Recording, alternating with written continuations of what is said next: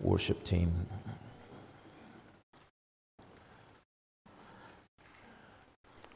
1 John chapter 4, verse 7. Dear friends, let us love one another, for love comes from God. Everyone who loves has been born of God and knows God. Whoever does not love does not know God, because God is love. This is how God shows his love among us. He sent his one and only Son into the world that we might live through him. This is love, not that we loved God, but that he loved us and sent his Son as an atoning sacrifice for our sins. Dear friends, since God so loved us, we also ought to love one another. No one has ever seen God, but if we love one another, God lives in us, and his love is made complete in us. Amen. I want to talk to you this morning for a few moments about unconditional love. 1 John 4:16 said, "And we have known and believed the love of God hath to us. God is love, and that he dwells in us, the love of God, and God about love. Yet the world that we're living in, love is something that is reserved for certain people. It is our closest relatives. It's our greatest friends. But even then, that love has conditions. I will love you if, as long as you don't tell me how to live, I'll love you. As long as you don't do anything that I don't want you to do, I'll love you. As long as you behave in a manner that's pleasing to me, I'll love you, right? But you see, what we're talking about here this morning is unconditional love. For it was without condition that Jesus went to the cross of Calvary. It was unconditional, and without reservation, he has freely given us his love in our lives so that we could have a different life. The scripture is clear that while we were yet sinners, Christ died for us. Can somebody say amen? Many people don't realize today that God loves them. We don't have a hard time believing that God loves somebody else, but we have a hard time thinking that God could love us. Could he love us because we aren't doing right? He doesn't love. How could he love us because we are not living according to what we know is right to live? We are not living a lifestyle as a Christian. Well, it's good to live a Christian life, but the truth of the matter is you do not have to live a Christian life for God to love you while you were yet in your sin. Before he ever knew if anyone would ever choose him or not. I've heard preachers preach, and it's a good thing to say, that if God knew that only one person would be saved, he would send his son Jesus to save that one person. But I submit to you this morning that he sent him not knowing if anyone would ever accept him. Without any promise, without any knowing whether or not anyone would accept him or not, he so loved us that he sent his only begotten Son into a sinful natured world so that you and I would have a hope, have an opportunity, have the chance to be free from the bondage of sin. The scripture says it like this: "For God so loved the world that he gave his only begotten Son, that whosoever would believe in him would not perish but have everlasting life. For God sent not his Son into the world to condemn the world, but that the world through him might be saved." Amen. When you look at that word world, he is not talking about the texture he isn't talking about a geographical location. He is talking about a people.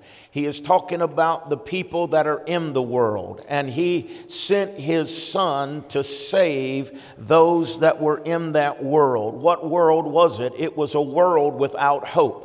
It was a world that was lost. It was a world that all they knew was sin. There was no hope. All the hope they had was in the blood of turtle doves and of lambs and of goats. But he said, I'm going to provide a way that they don't have to just merely hope that they get to heaven, but they can know they're going to heaven. You see, the blood would cover a multitude of sins, but it would only cover them for a year. But Jesus said, I'll go and I'll pay the price so that the sin is not covered, but it is washed away. And so he would send his only begotten son into the world to show us that kind of love. A love that would reach out to all of mankind. He didn't say that he would save us if we did right. Amen. He didn't say he would save us or send his son if we were from a certain race of people or we were from a certain place of people. He said that he sent his son into the world not to condemn the world, but that the world might be saved, right? So that there would have a hope. He hasn't come with a condemning message. And so there is a lot of folks, and I hope that we're getting away from that, but there's a lot of folks today that still believe that God is some kind of angry God and that he is out to get you. Well, that is not the God of the Bible. I've even heard some preachers say that God is mad at people and he's angry with people and he hates people. That's not the God of the Bible. The God of the Bible is love. He loves, and he loves no matter what. He loves unconditionally, right? We love people on different measures and different levels, and it depends upon our relationship. But God loves us no matter what. He loves you when you're ugly, right? He loves you whenever you do the thing that he hates and he doesn't like it, but he still loves you, even though you're doing it. Right? That's agape love. It's the kind of love we love people by choice, and we say that if you do this, then we'll love you. If this certain thing happens, then we'll love you. But God loves you no matter what. That will blow your mind. Amen. That will blow your mind because people will tell you that they love you. And people will say that I'm with you. I'm going to be with you no matter what, through thick or thin. I've got your back. And they tell you that they love you until you do something they don't like. They forgot to add that part in there. That I'm going to love you, I'm going to be with you, I got your back until you do something I don't like. And then it's okay for me to stab you in the back. It's okay for me to forget and leave you where you are. But God's love is not like that. God's love, you can be doing your very best and you can, whatever you want to say, you can fall short, you can fall off of the wagon, you can make the wrong choice, you can make the wrong decision. And guess what? He doesn't quit loving you because you've done that. He still loves you the same. Because the reality of it is this, is that you cannot do anything to make God love you more than he does right now. He sent his son from heaven to earth so that you could know him in the fullness of his love and his kindness. And so there's nothing you can do. God doesn't love you because of what you have done. He loves you because you are his creation. And he has created you in his likeness and his image. And on the same measure, on the other side of the pendulum, you can never do anything to make God not love you or love you any less. He loves you no matter what. And this world is a world that is filled with false hope and false love. But it doesn't say that God loved all good people. It doesn't say that God loved just all the Jews, or that God just loves all the saints. It says, for God so loved the world. So God's love clearly isn't based on our spiritual condition or our moral standard that we have. Because our moral disposition isn't going to determine whether God loves us or not. Now, I will say to you today that it doesn't mean that because we are living in that lifestyle or we're doing things that are against God, it doesn't mean that God likes it. I'm not saying that God condones it. I'm not saying that it's okay. I'm saying that God loves you anyways. Amen. He loves you anyways. And so it's not based on our behavior. It's not based on even our attitude toward Him. Rather, we see here that God loves mankind unconditionally because He is love. He loves everyone. And this is one of the things that sets Him apart from every other God they say is God, that separates them from every other God or every other religion in the world. Christianity uniquely claims that God's love comes free of charge. There's no strings attached. There's nothing that you have to do to make this happen. That's not like any other religion. When you look at Buddhist, right? You'll find out that they have to follow the eightfold path of enlightenment. It's not a free ride. You got to go through the process. You look at Hinduism, and they believe in karma, that you are continually getting what you have created yourself, and because of what you have put into motion, you are getting karma, and that's what you're getting paid back for, right? The Jew says it's a code of laws that you have to, it implies that God requires for people to accept Him before that He will love them. You look at Islam, and God is a God of judgment, and God, not a God of love, and that you have to live a certain way to appease Him, or He's going to get ticked at you and kill you. Only Christianity dares to proclaim that God's love is unconditional. An unconditional love that we call grace. Amen. Is anybody thankful for grace today? Grace of God, that God's grace, yes, give Him praise for His grace. God's grace is freely given to us, and His gift that He gives us is forgiveness of our sins. He gives us mercy. He gives us love. He gives us grace. So God so loved us that He loved us unconditionally. Wow. Amen. Now, that means that God loves everybody, even the one you don't. And you can't get mad at God for loving the one that you don't love. Amen. Because if I were God, I would choose who got my love. Right? I mean, after all, if I were God, can I be real for a minute? If I were God and I sent my son to die on a cross and you out there acting ugly, you ain't getting nothing. Right? You ain't getting nothing. But that's not God love. That's not unconditional love. That's agape love. That He says, yes, I hate what you're doing. Yes, I don't want you doing what you're doing. But I'm going to love you anyhow. I'm going to love you in spite of everything else, because somehow in God's great ability, He's able to separate man's work and what man is doing from who he is. And just because He's doing doesn't mean that's who you are. And God is able to separate that and say, I love who you are, even though I hate what you're doing. Romans 5 and 6, it starts out and says that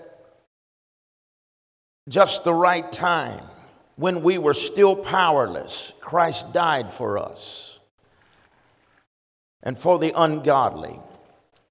Very rarely will anyone die for a righteous person, though for a good person someone might possibly dare die. But God demonstrated his own love for us in this: while we were yet sinners, Christ died for us. Amen. Is anybody thankful for that today?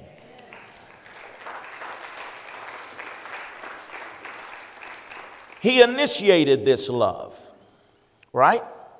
While I was yet doing my thing, yet whenever I was not even conscious of who he was, or conscious of serving him, or doing what was right in his sight, he loved me while I was yet going about doing my own thing. And what I love about God is this, that Jesus will meet you where you are. You don't have to clean up. You don't have to change up. But you can come to him the way you are. He will meet you where you are. And when you meet with the Master, when you meet with Jesus, when you find this love that is something that you cannot find nowhere else in the world. Nowhere else. I mean, there's no love like a mama's love. But this love is greater than mama's love. This love is greater than anything that you will ever experience in your life. And when you experience the love of Jesus, the things in your life, you'll desire for them to change. You'll want for them to change. And he'll meet you wherever you are. Nicodemus was a highly educated man. Nicodemus had it all going on. He had a reputation to uphold, right? And so, but yet there was something on the inside of him that he wanted to know more. He had heard about Jesus. He had read about the things that he had done. He had seen the miracles and all of these things, but he had this reputation to uphold. And you would think that if Jesus really didn't care, he would have made him show up in the middle of a crowd somewhere and come to the front and discuss it with him. But no, Jesus was willing to meet Nicodemus at night. Why at night? So no one else would be able to see him. This was a conversation between him and Nicodemus, and he said, I love you, Nicodemus, just the way you are. I know that your thought process, I know that all the things, I know that you've read a whole lot, I know that you're very highly educated and you've got all of this wisdom, and you're perplexed right now because what you have read and what you have known and what you have learned has not measured up to what you have seen in my life. But he was willing to meet him in a place of private place so that he could discuss with him and that he could experience his love in his life. And when he met Jesus, his life was transformed. Amen. You see, you can meet Jesus in private, but whenever you meet Jesus in private, the encounter that you will have with him will cause it to go public. What God does, what Jesus does, can never be private. Amen. What do you mean? Well, Jesus shows up in the cities and you can't keep it private whenever a dead man gets up. I mean, he went over there and in private and he told him, he said, get up, but he didn't stay in private. Everybody knew. You can't heal blind eyes and it be private. You can't open deaf ears and it stay private. It goes public. But yet your encounter with him can be a private encounter that will transform your life. But whenever you have experienced his love, you've experienced his grace, it will transform you in such a way that all of those around you, you will want them to know the love that you have experienced in Jesus Christ. Amen. He also went to, the Bible says that speaking of Jesus, that he must go by Samaria. It wasn't on his way to where he was going, so he did not have to go by Samaria just because he was going that direction. But in fact, he had to go out of his way, but he had to go by Samaria. Why? Because he had a meeting with a woman at a well. That's the only reason that he went to Samaria. And I want to say to you today that God loves humanity. He loves people so much that he'll go out of his way to come and show you his love. And he went to Samaria and he showed this woman. He met a woman at the well that day. It was in the middle of the day. It suggests that she was the outcast. It would suggest that she did not come with all of the other women that came early at daybreak in the morning to draw water from the well. But she would go when she knew that no one else was at the well. She was an outcast. The people of the community didn't want nothing to do with her. But Jesus went out of his way to meet her at that well that day because he loved her. He loved her so much, and he knew her pain. He knew her past. He knew her present. And yet he loved her. That's the reason why that it blows my mind, is because that Jesus knew me, but yet he still loved me. He knows my present, and yet he still loves me. He thinks that I'm worth dying for. Amen. And he went there and he met this woman at her place, and he begins to talk to her about water, but he's really talking to her about her life, because Jesus will always meet you where you are. He would go to the fishermen, and when he would go to the fishermen, he would talk to them about casting their nets. When he went to the farmers, he would talk to them about sowing seed into the ground, because he wanted to relate to them and let them know, I know your life. I know your story. I know how you live. And so he would relate to them, and he began to relate water to this woman as worship. And she begins to talk to him and says, and he tells her, he said, if you'll take of the water that I have to drink, you'll never thirst again. Right? And yet this woman is troubled because she has all of this past baggage. Right? She's been married 5 times. 5. Certainly, Jesus couldn't love you after being married 5 times. And now, the one she is with, they ain't even married. They're just shacking up. Jesus couldn't love someone like that. It's quiet up in here today because all of us have sinned and come short of the glory of God. And yet he still loved us and does love us right where we are. Doesn't mean that he condones, doesn't mean that he accepts what we're doing, but it does mean that nothing can separate us from his love. Jesus didn't beat this woman down.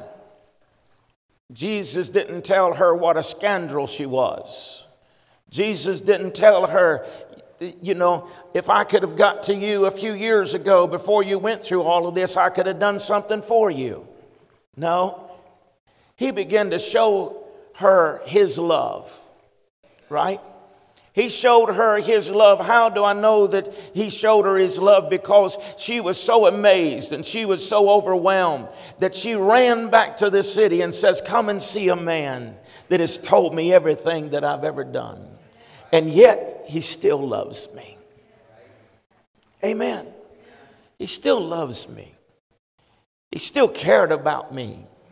And I want to tell you today, I don't care how many marriages you've had, how many people you've lived with, slept with. I don't care how much coke you snorted up your nose. God loves you. I said, God loves you. And there's nothing you can do about it. There's nothing you can do about it.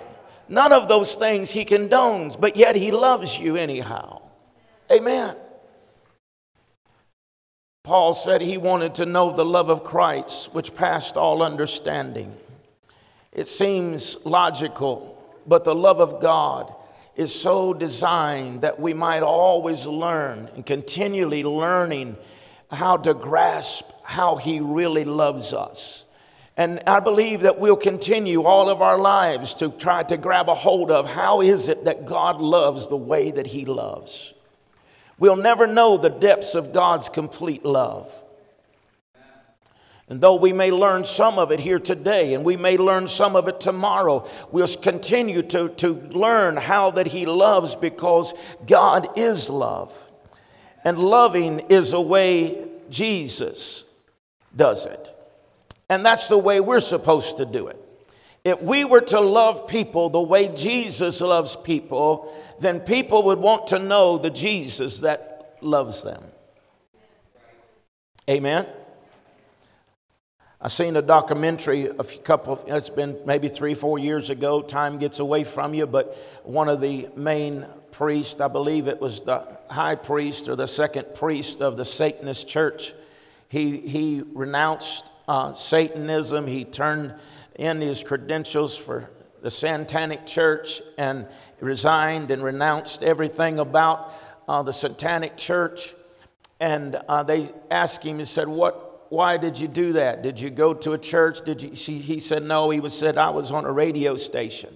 And he said, whenever I was out in that radio station, I told him why there was no God. I told him why that I was a Satanist and all of that, and said the long story short of it is that a girl came out and said she hugged him and said, man, it was great to meet you, so glad. And he said, I felt something different about that girl. And they went on, and the story went on, and what he realized was that now that he comes to realize that this girl is a Christian. And she just heard everything that he said about there not being no God, that he's a Satanist priest. He's the first or the second priest in the Satanist church. And yet she comes out and expresses a genuine love like he's never felt before. Not no TV preacher. Not no superstar preacher. Just somebody showing the love of Christ like he loved her. And even though that everything he was for, she was against, she's still able to show him the love of Christ in such a way that he would say, that's what's missing in my life. That's what I need in my life. And I want to tell you today that this world is hurting. This world is messed up. But what they need to know is the love of Jesus Christ. And the only way they're going to see that love is through us, those who have accepted him as their Savior and Lord. And we don't embrace their life, but we embrace them with the love of God. Amen. His love has no end. It's forever. It's eternal. Loving the way that Jesus loved is the only way we're going to make a difference in our community, in our church, in our ministry, in our world. And the only way that we'll make a difference is by bringing the hurting and the bruised and the bleeding, the broken and the diseased and the confused, the prodigals of the world, and they come and see the love of the Father. Love is so amazing, it's so divine, that it demands that all of us understand that only God's love is unconditional. Amen. I don't care how much you love me on your own, there is something I can do to cause you to quit loving me on your own. The only way that we're able to love unconditionally is with the love of God. Amen. It's the only way. Jesus said, a new commandment that I give to you, and that is that you love one another just as I have loved you. And by this shall men know that you are my disciples, not that you're a great preacher, not that you're a great singer, but that you have love one for another. Amen. The Apostle John told us in 1 John 3:17, if anyone has material possessions and sees their brother or their sister in need and does not have pity on them, how can the love of God be in that person? Dear children, let us not love with words or speech, but with actions and in truth. Love your enemies. Do good to those who hate you. Bless those who curse you. For if you only love the ones you love that love you, what credit is it to you? Now that's easy to read. That's hard to do. Love your enemy. Are you crazy? Do good to those who hate you. Amen. Bless those who curse you. Amen. Is it possible? It is possible with God. Amen. Even sinners love those who love them. Right? But we have to show the love of God. Loving the way Jesus loved is the only way the church is going to make a difference in the world. Amen. Love forgets a person's past, their present sins, their fallen condition, and understand that it's all under the blood of Jesus Christ. You see, you say, well, come on, Pastor, you don't know what that person has done. You don't know what they're involved in. Well, I probably know a lot more than you think I do. Pastoring would be a whole lot easier if you could tell everything you knew. And I'll leave it at that. But it really don't matter what I know. It really don't matter what people have done or what they're doing. What I do know is this, that no matter what we've done or what we're doing, Jesus loves us unconditionally. Unconditional love says, I don't care how bad your sin, I still love you. Unconditional love says, no matter what you've done, I still want to pray with you. Unconditional love says, no matter how horrible or how gross your sin is, I still care about you. I still want to help you. I still want to walk with you as God would walk with you. Do you know why I'm talking to you about this morning? It's because I believe that we are growing. I believe that the church is the only answer for the world. And we've got to introduce people to Jesus, not introduce people to guilt and condemnation, because people do not come to Christ because you have guilt caused them to feel guilty or condemn them. The Bible says that godly repentance, or the goodness of God leads a man to repentance. Amen. It's the goodness of God that leads a man to repentance. And so if we're going to introduce people to Jesus, we've got to introduce them to his love and to his grace. And if we're not careful, we'll want to judge people instead of pray for them. We will say, not me. I've never done all of that. My sin, it isn't as bad as their sin. I'm better than them. I'm holier than that. Yeah. And we'll put ourselves on a pedestal thinking that we are better than what everyone else is. Ephesians 3:19 said, and to know this love surpasses knowledge, that you may be filled with the measure of all the fullness of God. In the moment that you think you understand the unconditional love of Jesus Christ, you will only condemn yourself as he has loved you. And whenever you understand that he loves you no matter what, then you can love others. Because Paul told the church at Ephesus, he said that his love passes all understanding or knowledge. You can't comprehend it. You can't figure it out. He goes on in Romans 8:35 and said, who shall separate you from the love of Christ? Shall tribulation, shall distress, shall peril, famine, nakedness, or strife, or sword, as it is written, for your sake, that we are killed all the day long. We are accounted as sheep for the slaughter. Nay, in all of these things, we are more than conquerors through him that loved us. And he goes on in verse 38 and said, for I am persuaded that neither death, nor life, nor angels, nor demons, nor things present or the future, or any powers, nor height, nor depth, nor creature, nor shall be able to separate me or us from the love of God, which is in Christ Jesus our Lord. So what shall separate me from the love of God? Nothing. But what about my sin? But what about my failures? But what about my mistakes? But what about the trouble I'm in right now? But what about the mess I've made of my life? He said, I'm persuaded that nothing is able to separate you from the love of God. Amen. Hear me. Nothing shall separate you from his love. He loves you unconditionally.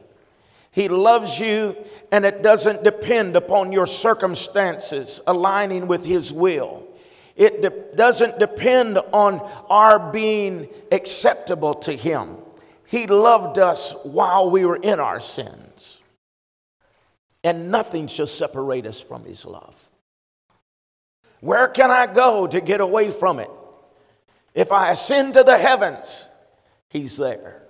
If I make my bed in hell, he is still there. His love is everywhere. Why? Because he loved you, and he loved me, and he loved this world so much, humanity, that he would send his son that we can know the unconditional love of the Father. Now that blows your mind, doesn't it? Because he loves the murderer. He doesn't love murder. He loves the murderer.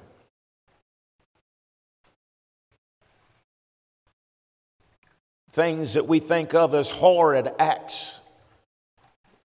And yet he still loves the person. I don't know why he loved me first. I just know that he did. I know I didn't deserve it. I know that I didn't earn it. I didn't do anything to cause it to happen. He simply loved me long before I ever even was a thought in this world. He knew that I would be here, and he loved me. His unconditional love. He loves us all. Jesus loved Peter.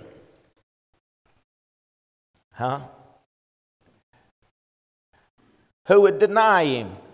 Peter, the one that had been with him, the one who was in his inner circle. And now they come looking for him and saying, a little girl says, he's been with Jesus. And he says, no, not me. Not me. And then he comes back and says, yeah, we've seen him. And so to express and to try to separate himself from Jesus, he goes to cussing. It's in the Bible, read it. He cursed. That means cussing. Amen. He wanted to separate himself from Jesus. So he goes to cussing and says, I don't have nothing to do with him. When it came to a tight spot, he rejected the one that he said that he loved. But guess what? That didn't stop Jesus from loving Peter. He still loved him. Jesus loved Barabbas. You remember on the cross that day, Pilate comes out there and says, who do you want? Do you want us to crucify this man Jesus, or do you want to crucify this Barabbas, this murderer, this terrible, we know the heinous crimes that he has done? And do you want to, who do you want us to crucify? We don't have room for them all, but we'll crucify. Who do you want crucified? And they would cry and say, crucify Jesus. And here this Barabbas, here this one that deserved to die according to the law and the judgment that had been imposed upon him, found guilty. And now he should have been hanging upon the cross. But you know what? Even at that, and he gets to go scot-free. Jesus didn't have bitterness in his heart. He didn't have trouble with Barabbas. He loved Barabbas. Amen. Can I tell you, every one of us deserve to hang on that cross. Every one of us are Barabbas in our own way. We've sinned. We've come short of the glory of God. We've not done nothing good to measure up, to deserve the things that God... But guess what? That isn't what it's all about. It's about that Jesus loved you no matter what. And he came and took your place on the cross so that you and so that I can have life and have it more abundantly. Can you give God some praise for that this morning?